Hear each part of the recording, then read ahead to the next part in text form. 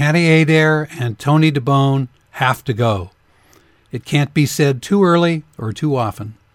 They are out of touch with the majority of Deschutes County residents, and they use their seats on the county commission to promote lies, to undermine truth, and endanger the health of people.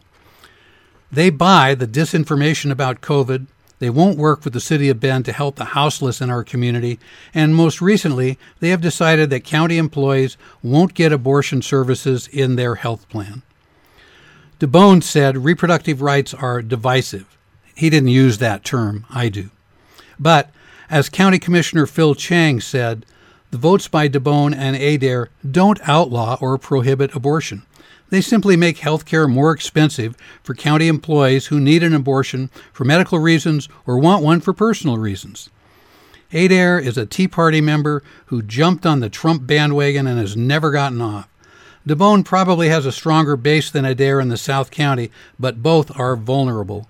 In 2018, both Adair and DeBone won by a slim margin, 51 to 49%. Adair squeaked through by just 983 votes. She would be wise to dust off her resume and start looking for a job now. Strong progressive candidates can defeat Adair and DeBone. Let's send them both packing in 2022.